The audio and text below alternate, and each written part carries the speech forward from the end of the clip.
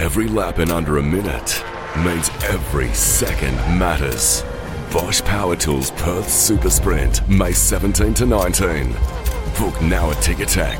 Supercars, unforgettable. Do you know how to find the right oil for your car? Now you can find out quickly and easily online, thanks to Castrol's Rego to Oil tool. Simply type in your Rego, select your state, and within seconds you'll know the best Castrol products to unlock the edge of performance in your car. So what's your car best suited to? Just search Rego, the number 2, and oil and find out.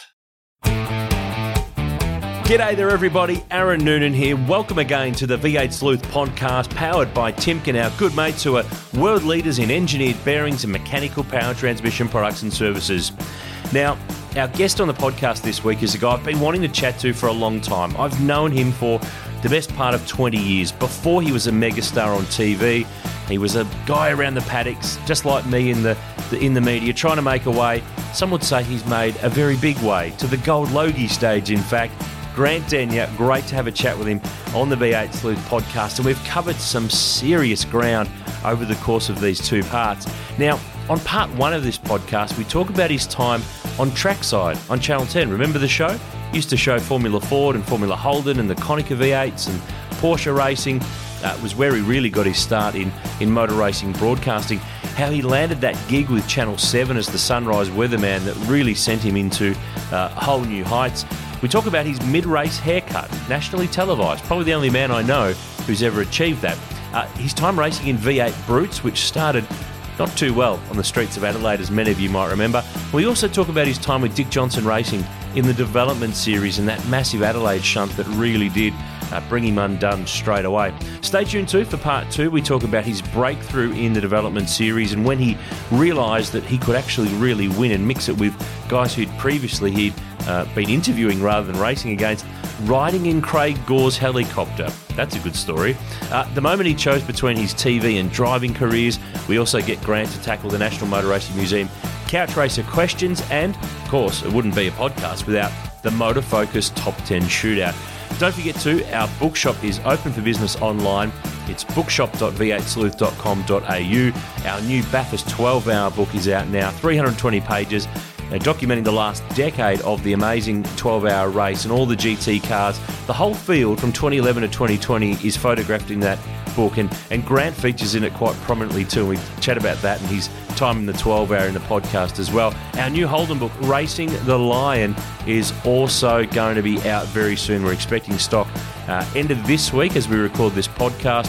We should get our pre-orders out starting next week, and then the following orders to flow from there. So Father's Day present, if you're listening to this before Father's Day, get on board. Order now, bookshop.v8sleuth.com.au. It's 400 pages. It's got about 900 photos, 80,000 words.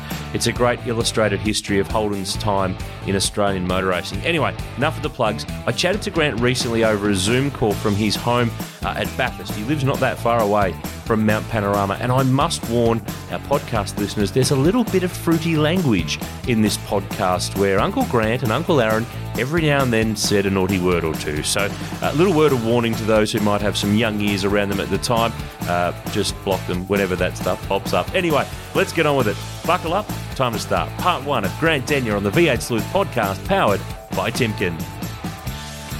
Well, we've had Bathurst champions, we've had legends of motorsport. On the podcast with me today is our only ever Gold Logie winner. He is also celebrating an anniversary with me this year because, Grant Denyer, congratulations. Happy 20th anniversary. I've known you for 20 years. The pleasure's all been yours. Oh, lovely to chat, mate. And it has been mine. It's so funny, mate. I was actually just on the tractor literally a couple of minutes ago, and I was thinking, how long have I been in this game for? And 20 years was 20. I had no idea I'd reached that milestone.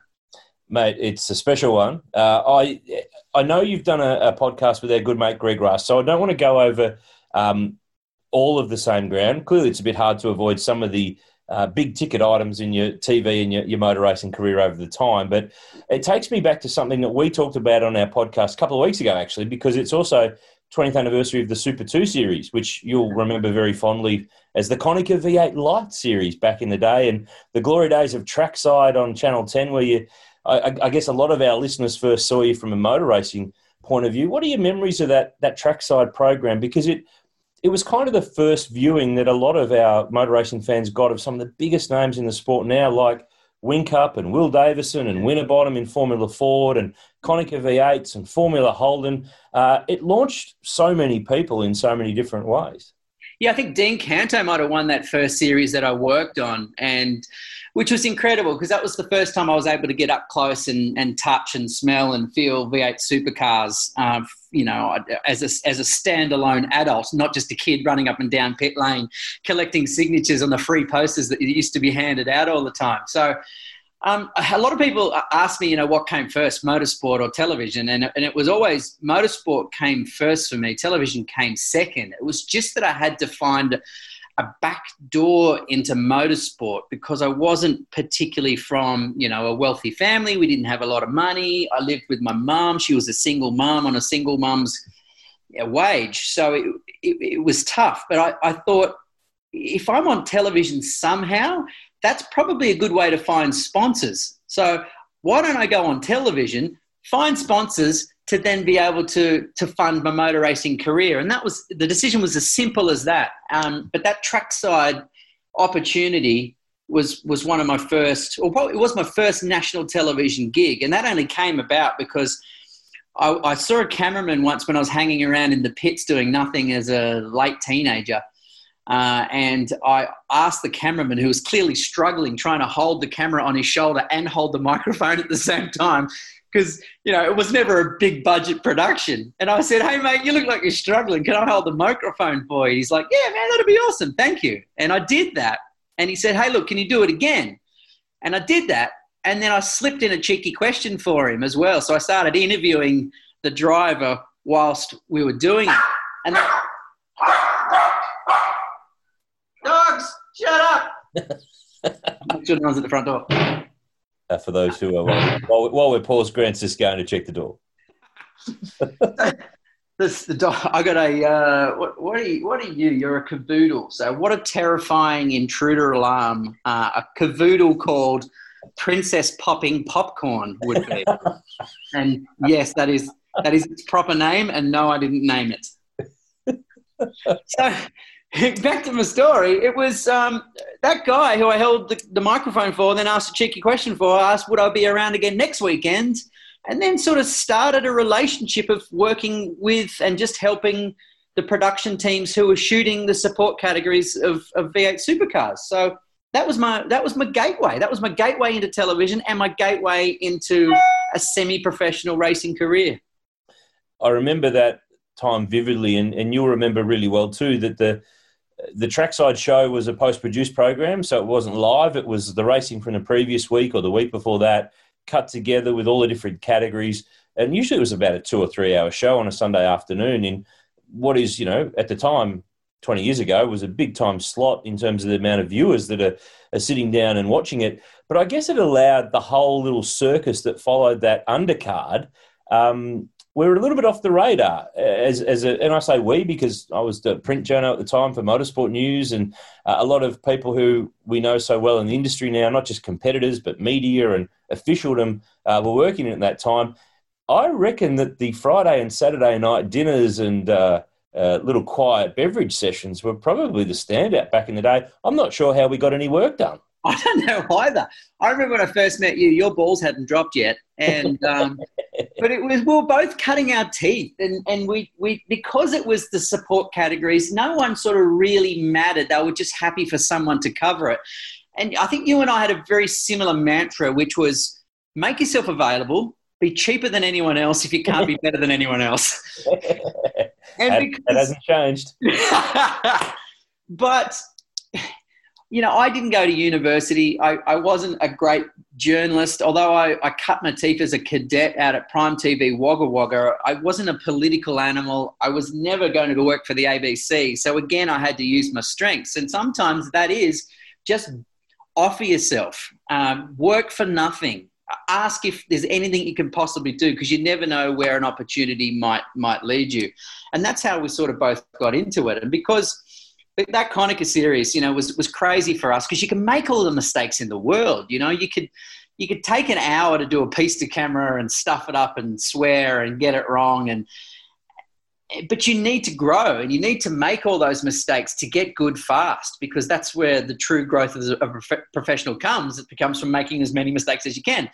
And that's where we did that. And, you know, I won't lie. I remember being on the piss with you at probably about 1 a.m. and then getting up the next morning and then broadcasting, covering the V8 supercars at the world's loudest environments, which is not what you want with a hangover.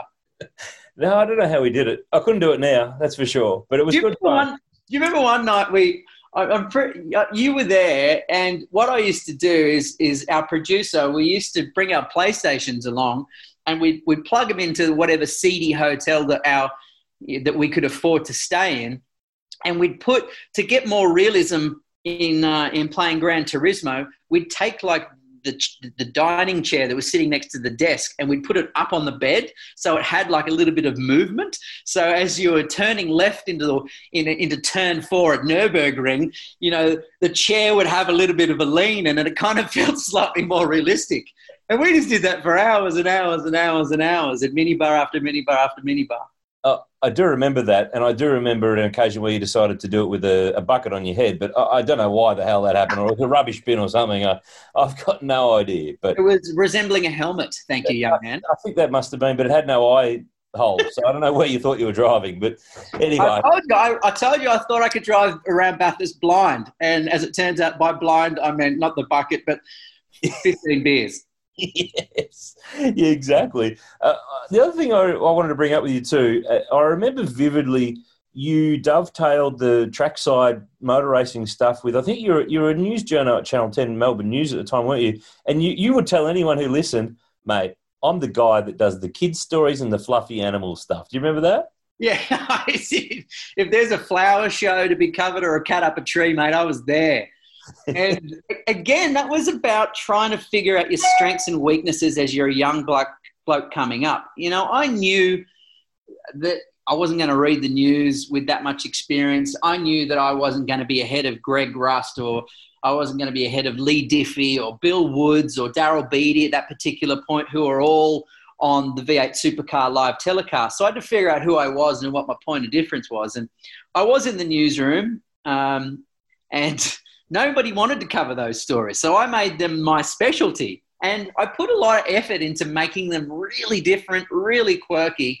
And the big break that I actually got was when I was in a newsroom in Sydney, when I figured out that Sydney was the place to be if you're going to try and make it big in television, if you're going to crack the big time, and then you need to be in front of the big players night after night. So I was in Sydney, terrified little kid, had no idea about the world or politics, working in a newsroom. No one knew I was there. Like I was a fly on the wall. No one knew my name. I was just pumping up just quirky stories right before sport. Or sometimes it was this last slot of the day, just, you know, after we've just given you slot, the death and destruction. It off nicely. Here's the last little thing so you don't kill yourself after watching an hour of this horror show. Here's GD with his puppy story. But what it did is the Royal Easter Show came along, and no self-respecting journo wanted to cover the Royal Easter Show, and it goes for 14 days straight. So I went to the news director. I said, mate, how about I save everyone the hassle? I'll do every single night after night, and I'll make every single night completely different. And he said, mate, if you're going to do that, you're going to save me the world of trouble, so go for it. This is all on you. And I did. I made it special. I made it funny. I made it different every night. And then I got a phone call on the last day of the Royal Easter Show from the executive producer of Sunrise going, would you like to be our new national weatherman? Because I've watched you for 14 days on the Royal Easter Show, and nobody can polish a turd better than you. He said, you're the man for us. So I said, job done. I shall bring my polishing skills. Every lap in under a minute. Every move made to matter. Every decision impacting the outcome of the race. Supercars in Perth. Every second matters. Bosch Power Tools Perth Super Sprint, May 17 to 19. Book now at Ticketek. Supercars. Unforgettable. But it's funny. It's funny when you take on the shit that others won't do. And I see this sometimes. I don't see the same hunger in the current generation. We get a lot of work experience kids that come on the various shows that we work on. And I know when I was a weatherman on Sunrise not that long ago, you'd have work experience kids and you go, mate, can you just grab the tripod? Come with me. We're going to do this bit over here. They'll look at you and go, mate, I'm not carrying a tripod. Are you serious? And they look down at you and they say that it's like they make it like you're abusing them. You say, no, I just want to include you in the process. Mate, I got my start at Prime Television Wagga Wagga by only carrying tripods and washing the news cars as well. You know, that was my legit foot in the door because I didn't go to university. I had to find another way in the back door, and I've made a career out of using the back door. Your Honour. I thought there was going to be a really nice, classy D&M line about the University of Life there, but no, we got the back door anyway. Nobody wants to learn from the bloody University of Life. You know, everyone wants to go straight to stardom. Everyone, people come up to me all the time and go, I want your job. And I go, oh, yeah, what's that? Oh, I just want to be famous. I go, well, famous is not a job. You know, you have to get good at a craft of some sort and then hope for some notoriety out of being good at that task. But that's what everyone wants to do these days. So that's why, you know, I found alternate means always.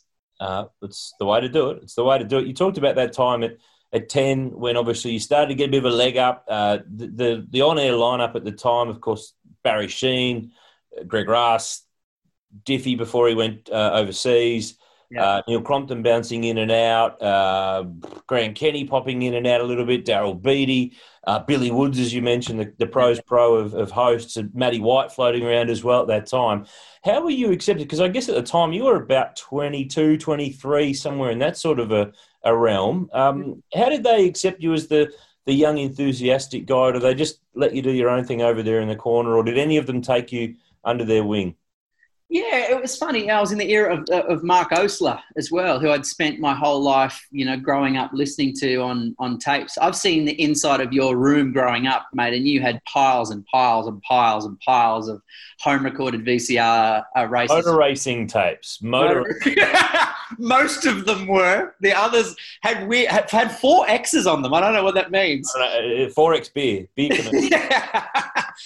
But I was the same, and I used to sit down on our family farm out near Wagga Wagga, and I just had piles of tapes. And when no motor racing was on, I'd sit there and I'd just watch and watch and watch and watch. And sometimes I'd bring my go-kart seat in, our homemade go-kart, and I'd put it on the floor in the lounge room, and I'd take the steering wheel off, and I'd just sit there and turn the corners as well when I was really little. So listening to those voices, you know, was a big part of growing up. Getting to work with them was mind-blowing. Again, I'd come from nowhere. They didn't know who I was or whether I was qualified to be there or whether I should have been there. But they were, you know, Billy Woods, incredible operator, you know, wonderful gentleman. They were all good to me. Matty White, I learned so much on how to behave on set, how to behave as a professional offset. He was just such an all-round hero. But then Mark Osler would pull me aside and he'd give me some tips and it was really good. And to me standing in pit lane, I sounded like a 13-year-old girl, mate. My voice was so high-pitched and, oh, there's a fire! There's a fire down here in pit lane! And you know what I mean? But I was living the dream. I loved cars. I was now wearing a Channel 10 race suit, holding a microphone and putting it in front of Mark Skaife, who I've got to say, I was so freaking terrified of Mark Skaife because he's a smart guy. He takes no prisoners. He can see through the guys who are pretenders. I was pretending, right? I was acting like an adult when I felt like I was like just a little pimply-faced teenager because I was. But it was a really cool environment to be in. And I cut my teeth in there, but I soon realised, like I said before, I was right at the bottom of the chain and I was not going to get to the top in a hurry. You know, these guys aren't going to hand over the most plum roles in Australian sport broadcasting. So that's when I decided sometimes you got to step out to step up. And when that Sunrise opportunity came along, that was a chance for me to maybe leapfrog a few of those names that I was currently underneath, you know, at 10 Sport. Yeah, and I was going to get to the Sunrise stuff a little bit later. So I guess that's about 2002, 3? Yeah. Is that about when that happened? Yeah, that's correct, yep. Yeah, yeah. So a couple of years in... You know that because you've been watching those VHSs again. Oh, mate. I've had to convert them to DVD because they wore out after a while. So we're in modern technology land. I'd love to find some of that that old trackside stuff and for our listeners and our fans to see some. I'm not sure if broadcast tapes survived or where all that stuff, but there was a plethora of stuff that you worked on. And then after you left, I think Timmy Hodges spent some time on it and Mark Howard with trackside as well. Of course, Howie's doing awesome things now. So, there's a lot of great racing there that hopefully hasn't been lost to the pits of motor racing rubbish tips somewhere in the corner of it. I remember just interviewing like Will Davison and Jamie Whincup in Formula Ford, and just going, wow, look at these guys there. I wonder if they're going to be the future of the sport, and they were. And the funny thing about the circle of life there is I remember when I started out in karts and I'd take myself to the go-kart track, as a 16-year-old. I had to find someone that my mum knew that owned a ute that would pick me up at 4 a.m. on a Sunday morning. A guy, I didn't even know him. My mum just asked him to pick me up. He picks me up in a ute, drops me at the Oakley go-kart track, and I'd learn my racing craft in karts. And then one day there was this old bloke doing the commentary and on the other side of the track in this tin hut. It was on stilts, and I wandered up there, and he needed to go off and have a leak. So I said, do you mind if I have a go? And he's like, yeah, whatever, buddy, go for it. And so I picked up the microphone, and I just started, and here comes number 4. I didn't know anyone's name. Here comes number 4 in the yellow and black cart. Down turn 4, up the inside he goes. What a manoeuvre. And I'm commentating to myself, and I was having a ball. I thought, this is fun. And then these 2 little rookies come up, these tiny little kids come up. They just finished their race and they come up and say, excuse me, sir, can I have a go with you? Can we commentate together? I said, yeah, sure, kids, let's do it. And you know who that was? It was Will Davison and Jamie Whincup. And we commentated at Oakley Go-Kart Clubs for a couple of weeks. They'd come up and visit me and we just sort of bashed around and had some fun. And that was the first time I ever met them. And we've never got rid of them ever since. They have been previous guests, I should say, on the V8 Sleuth podcast. Anyone who hasn't had a listen to their episodes, they did talk about their time in karts and all the junior categories. It's a good listen. It reminds me of actually you and I have done a little bit of commentary together over the years. We spent a year or two doing the V8 Utes, the post-produced shows of those in Sydney. Yeah. But I got asked recently whether I've called some strange races in my time. And I said, well, I had to really think back. And you came to mind for one of 2 answers. One was when I was with some supercar drivers and some staff. We went to Iraq to visit troops in about 2007. Yeah. And Murph, Rick Kelly, Jason Bright, Craig Lowndes drove Bushmasters and armoured personnel vehicle carriers around the base, which is probably the most surreal commentary. But the strangest is that some people have commentated the Bathurst 1000 or the 12-hour or any of the other Bathurst events, the 24-hour. You and I are the only people in history to commentate the Rexona Shopping Cart Trolley Challenge at Mount Panorama Bathurst. We're doing that. How did we get that gig? We clearly were the rookies of the... You were a star of Channel 7 at the time. You'd been at Sunrise for like 5 years. I was the first-year rookie on 7 Sports V8 coverage. That's right. How did we end up doing that? I completely forgot about that. Clearly, that's back to my theory that to always say yes to everything. Yes, that's it. The last bloke standing when they asked. I remember once, I'm pretty sure it was you, I was racing in the mini series and we're in Perth and I had an onboard camera and I'm sure you were in the commentary box. Yeah, I remember doing the series back then, yeah. And it had never really been done where no one had ever been spoken to during the race while you're racing. Like they got rid of that for a while after someone had a drama a few years earlier, but we decided to bring it back, didn't we? We thought we'd do it again. That's right. Happened to Dick Johnson, didn't it, when his rear wing broke down Conrod Straight at Bathurst. But I remember, now I know why we don't do it, because it's incredibly difficult. And I remember being in the race. I was near the front. I think I was leading the championship that year. It was the year before I broke my back. And I was in the heat of a battle. I think I was trying to pass Leanne Tander, or she was behind me. And every time you spoke to me, I lost about half a second a lap and made myself vulnerable. So whilst trying to talk, trying to keep a car on the track and trying to keep, an aggressive racer, behind me. It was so hard. And you wouldn't shut up. You just like kept asking me questions.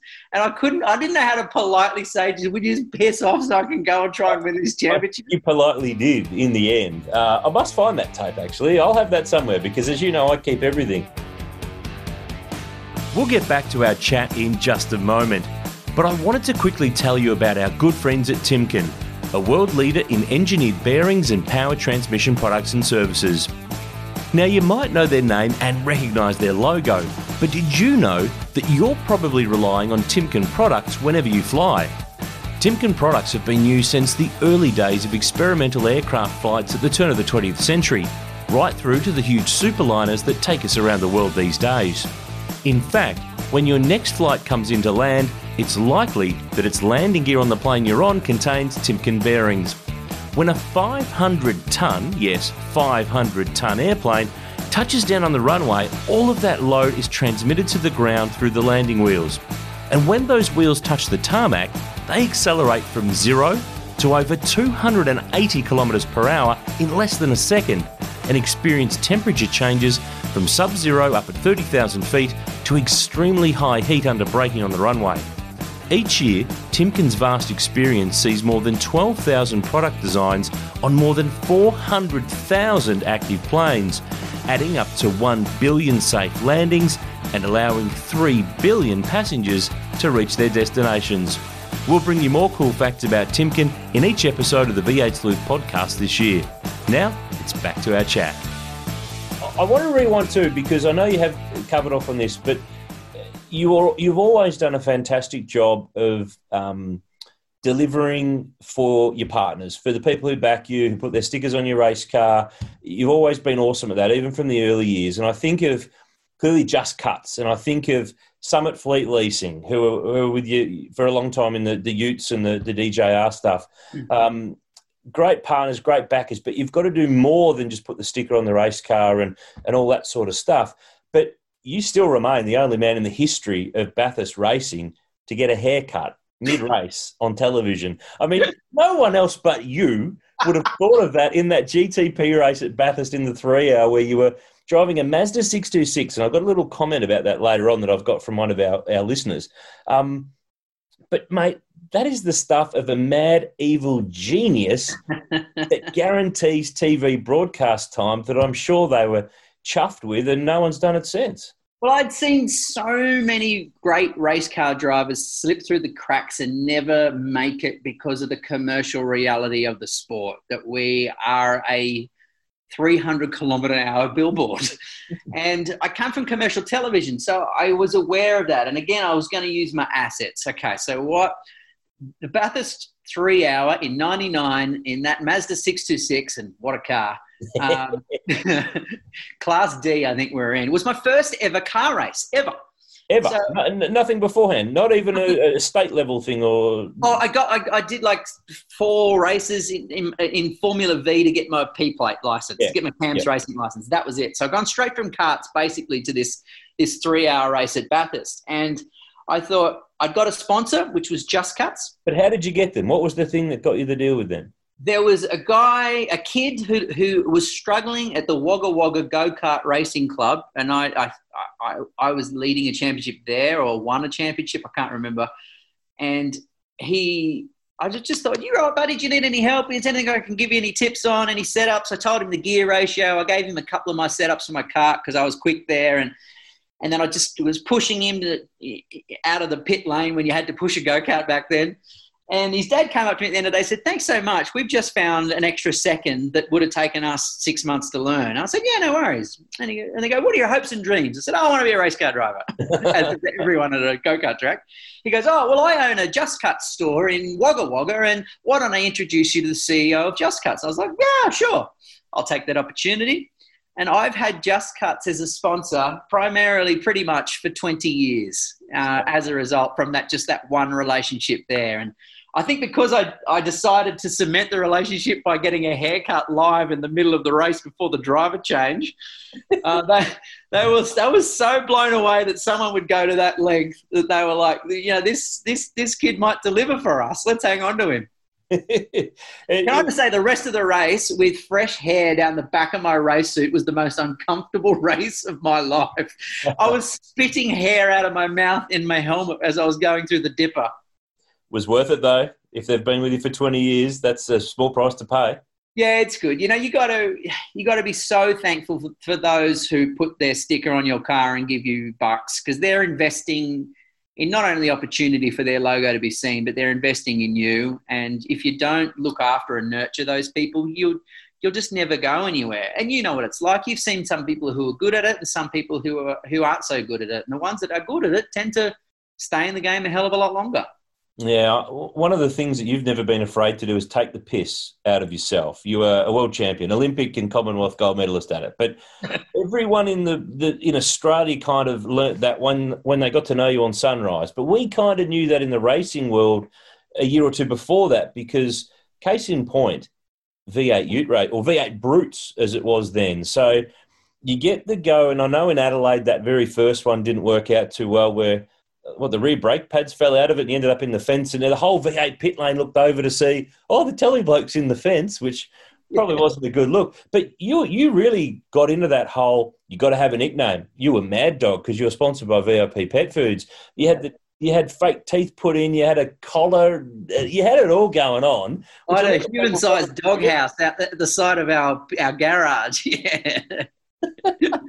Yeah, again, it was a great series because it was the WWE of motorsport at that time. You know, a series that was created, and my old man came up with the idea of the Utes. That was his concept, and then he ran it for a guy called Ross Palmer, who owned and ran GTP at that particular point, and it was about bringing entertainment back to motor racing. You know, making it a show first and a category second, And so there was so much fanfare and buzz and hype about it, and there were great characters. Everyone had a name, and, you know, we took ours to the next level. And Mad Dog stuck for years. Mark Beretta still calls me Mad Dog to this day, which is – so does Garth Tander, funnily enough. But which is weird because I'm the most un-Mad Doggy dude you've ever met. Like I'm more like Princess popping popcorn behind me than I am Mad Dog.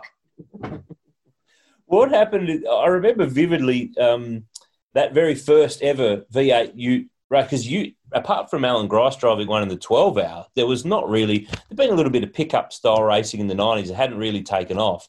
And then the V8 Brutes came along, and 2001 Adelaide was the debut. I think it was about 12 cars. It was a non-championship Brute muster or whatever they're calling it. So how did you get, clearly, obviously, your dad was a connection element of it, but how did you swing that deal? What did you do to get involved? How did you convince Channel 10 to let you do both roles for the weekend? And then what happened when the thing ended up in the fence? Well, they knew that when I was at Channel 10 and Channel 7 that I had the emotional baggage of motorsport. So whenever I signed a contract with someone, I said, hey, just so you know, I'm pretty committed to this sport, so you have to take me on knowing that is the case. So that way I was allowed to go motor racing on weekends even though I was on Sunrise, and occasionally I even skipped out of hosting like major primetime live TV shows. There was a show called It Takes Two there, which was It Takes Two was like the singing version of Dancing with the Stars, and it was, you know, it was a highly rating show which did, 4 seasons or so. And I just, one weekend, the show was on. I'm like, no, I've got to go motor racing. You know, I'm running in the DBS series. See you later. You can get someone else.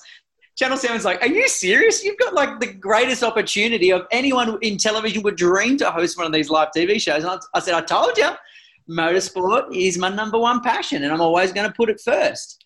And I think because motorsport was my number one passion, I did put it first. I also didn't take TV as seriously. So I had a little bit of a cavalier attitude when it came to working in it, which is why I kind of took the piss a little bit more at Sunrise, and I wasn't afraid to run a mark and, you know, poke the bear a little bit and get into trouble as well. You know, I pushed the envelope just because I always thought I had a backstop. I always had something else on the side, which was motorsport. So I remember pushing the envelope many times. I remember if I could make Koshi and Mel uncomfortable, that I was right on the limit. And because for every person I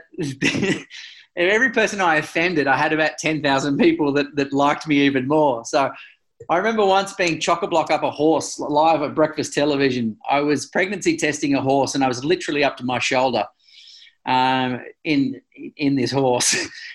And I got a phone call from like the CEO of the network going, GD, understand that pregnancy testing is a part of rural lifestyle, but we probably don't need to see what people are having Weet-Bix. Do you mind coming off the road for a little while because we think your radar's gone off? I remember a time when this podcast was about motor racing, but we've suddenly got to the livestock. We're going to end up with an episode with Larko before you know it. But hey, tell me about that first ute race, because is it right that the airbag went off and you thought you were in heaven with all the white smoke around? So the brake pads fell out on like the second last lap.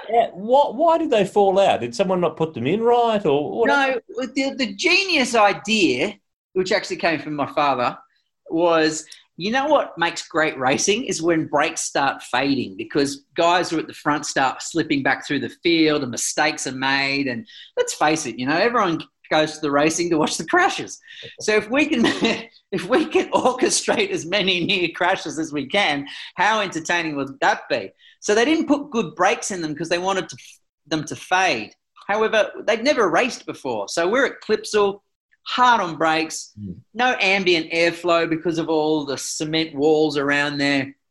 So these things are overly punished. So they just disintegrated and exploded. And you can see it on the telecast. They just pop out down at the hairpin off the back straight. And so I've gone for the big stop at the final turn. Pedal's gone to the floor. All I can see is cement walls in front of me. And I'm like, oh, my God, what? I'm not experienced enough to know what to do right now. I don't know how to have a good crash. You're not experienced enough. I'm like, there's no tyres in front of any of the cement walls. We've just got this race car. I don't want my career to end before it started. So I think I can either nail, if I go right, I'll take out the first three guys in the race. If I go left, I'll hit the head on into the wall, and who knows what will happen. So I decided to drill just the guy in front of me, drill the back of him.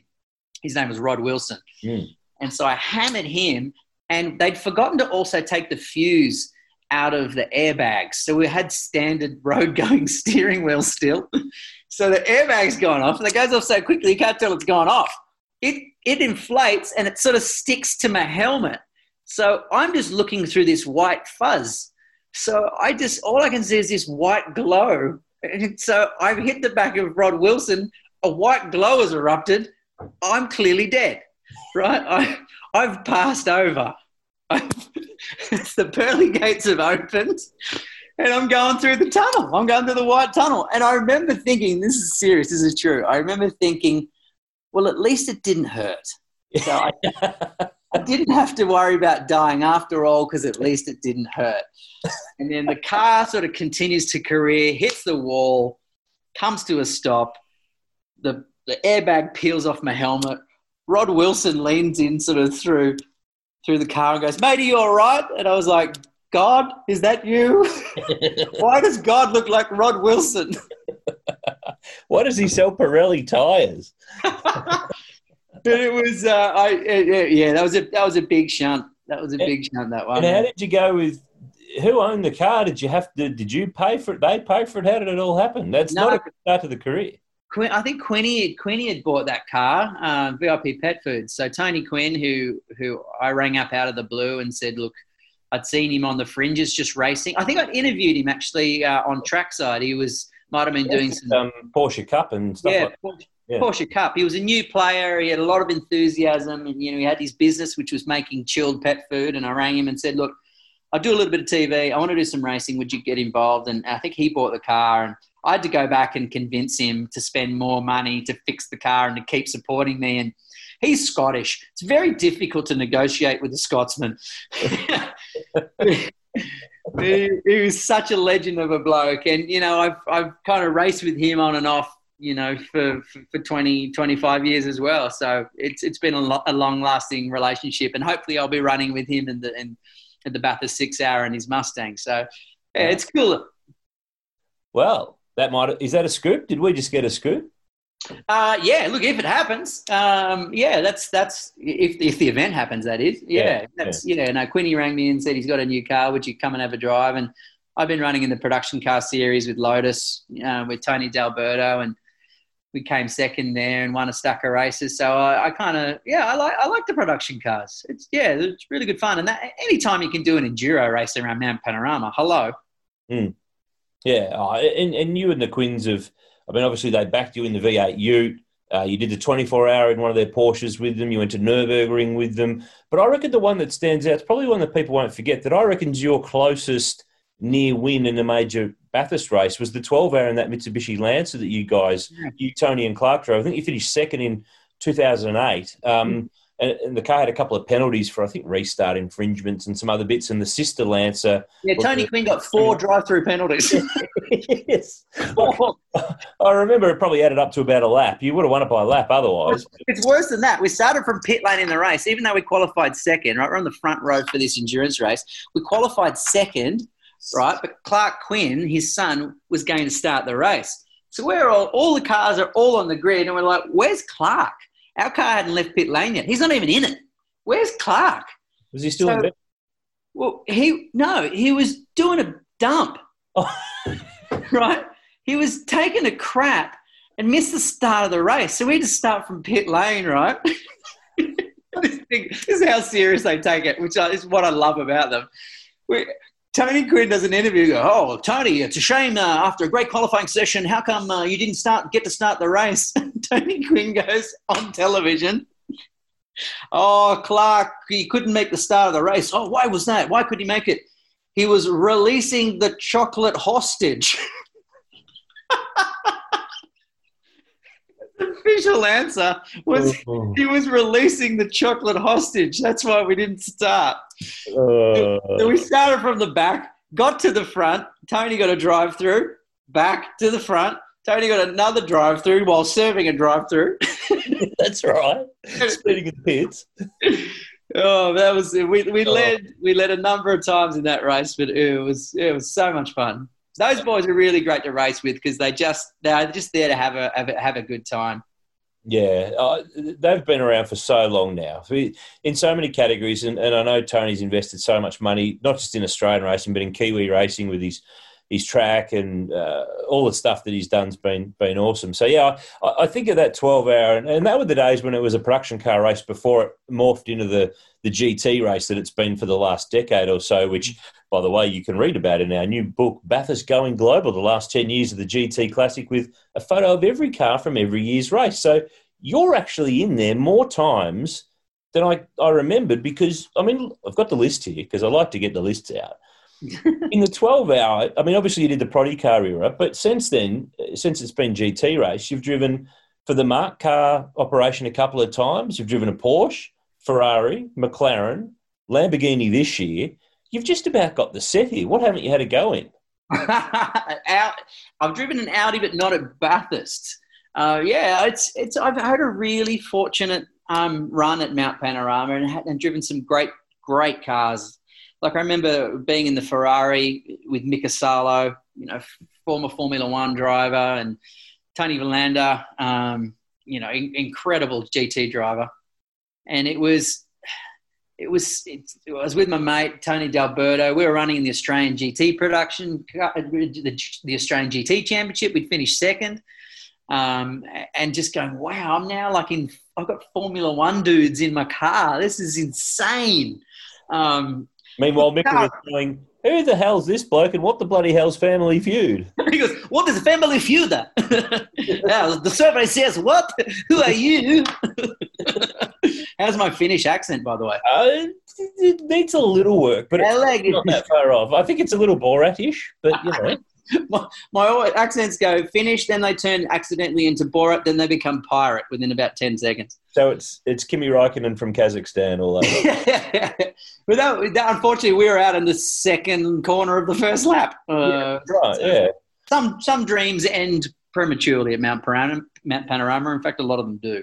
They do, but sometimes they go well. So talk to me about the Utes went for a couple of years, and I think you won the summer series that they had after the Pro Car had collapsed. So your dad, Billy West, really got the Ute stuff together with all the shareholders who owned all the cars and turned it into what became a great series for the better part of a decade or so. And there was actually a summer series that I think you won, didn't you, in like late 2004?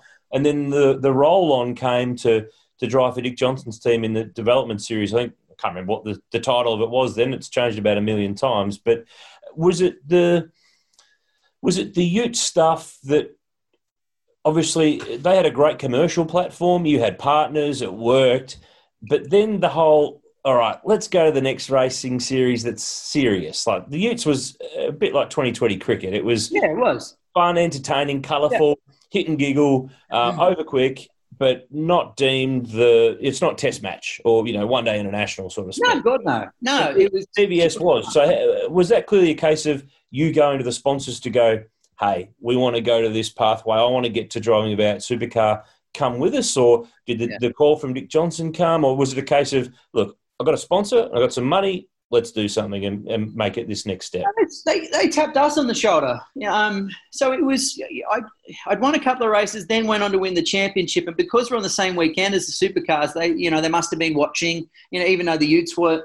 It's funny, even though the Utes weren't serious, you'd notice a lot of the crew members in the garages would just stop to watch because there was always just crazy shenanigans, man. There was always panels being bashed and it was dirty. The Utes was dirty as, which is what made it awesome. So they must have seen the commercialism and then my speed caught up to the commercialism and that must have made me, a viable entity to them to look at. So they were branching out. They had cars sitting around the workshop and they were wanting to value add their business by running secondary programs.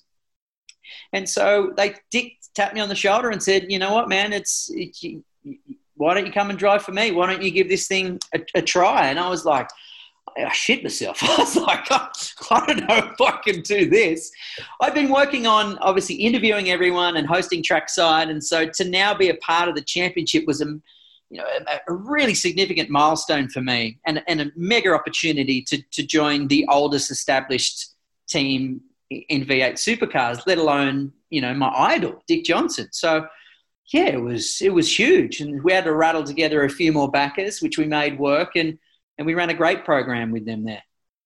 What was the first time? I think you got a little drive of a supercar or two on the way in your Channel 10 days before that. Do you remember the first time you got your bum in a I do. Yeah. It was Brad Jones ride day at the end of the year when they just take the sponsors out for 2 days straight and they just do like 150 people a day. Like it's usually after an event. None of the supercar drivers want to do it because they're knackered. So I remember asking Brad, I said, hey, Brad, can I help you out at all in any of these ride days? And he thankfully said, yeah, and which was a golden opportunity. So I was just doing lap after lap after lap after lap after lap, just all day with punters in the car next to you as I was just trying to figure the thing out, on absolutely ragged tyres. Like it was a shit box because it had no rubber left underneath it. But just how does the gearbox work? How much grunt does it have? How much brake pressure is in the, in the pedal? Because the hardest thing for me to get used to in supercars was braking because they require 70 kilos upwards of brake pressure every time you apply your leg on the pedal. And if you're doing that 12 times a lap, that's a massive amount of leg work. And I'm only a little dude. So it was a great opportunity to get to learn the dynamics and the physics and the physicality of a supercar. Yeah, that was big. Speaking of big, your V8 debut was big, but not in the way that you would have intended. It was a big accident, wasn't it, down that centre chicane? How many dollars did that cost to repair? Because you well and truly rooted that Falcon. I've only had a couple of crashes in my life, but why the hell do they all have to be on television? Yes, exactly. I'd only done that one drive day. So how long ago was that with Brad Jones? Was that the year before? Maybe. It could have been 2 years before, to be honest. Yeah. But what had happened was, because I was a mad weatherman, just chasing cyclones, because that's what I like to do, that segment became very much adventure reporting, so I like to put myself in the eye of the storm. But on the only test day prior to my debut in the Super 2 Series at Adelaide, I was stuck in a cyclone.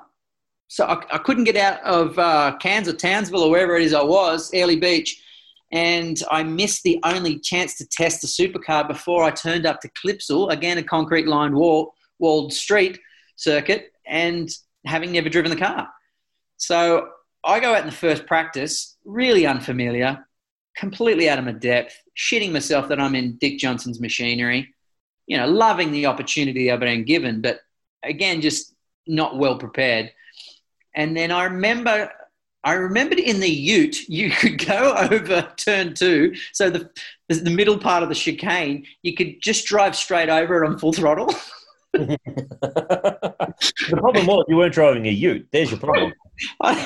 However, at 650 horsepower, it turns out you can't do it in a supercar. So I remember I was in P4. I thought, I'm going okay here for having no miles in this thing. Look at me go. I'll step it up. So I go barreling into turn 1 under the bridge, thrown it in there deep, and it sort of shot me over the middle part of the chicane, and I've just stayed into it. So it's got airborne, but it landed one wheel first. So it's landed one wheel first. I'm near on full throttle. So 650 horsepower through one wheel turned me hard right. And I just went head on in the wall at 150k an hour and absolutely just destroyed the thing. So I was in tears. I was crying in the car, and because I realised the significance of what had happened and how I'd fucked it up, and excuse my language, but I remember being pulled out and I dislocated my shoulder. It popped back in, but I'd broken a bone in my hand, and I was really sore. And I said, they pulled me out of the car and they said, look, I think you're going to have to go to hospital. And I said, I think you're right. I choose hospital over seeing Dick Johnson any day. Because I had a broken hand, word had got back to him that I had a broken hand. And by the time I came back from the hospital, I was walking down pit lane, doing the walk of shame, all the way in front of the garages, walking towards Dick Johnson, who was waiting out the front for me in pit lane. And I could see him and I thought, oh my God, my career's over before it's even started. And I walked up to him and I said, Dick, I am so sorry. I have no words. I'm sorry. And he goes, that's okay, mate. I've seen worse. Put it there. And he puts his hand out and he makes me shake his hand, and he shook my broken hand so hard that I cried again. He knew it was broken, the bastard. He got you. But, again, that was one of those lessons that you got to learn the way. Everyone has a crash. It took me a little bit to get over it in terms of confidence, but, everyone's had one.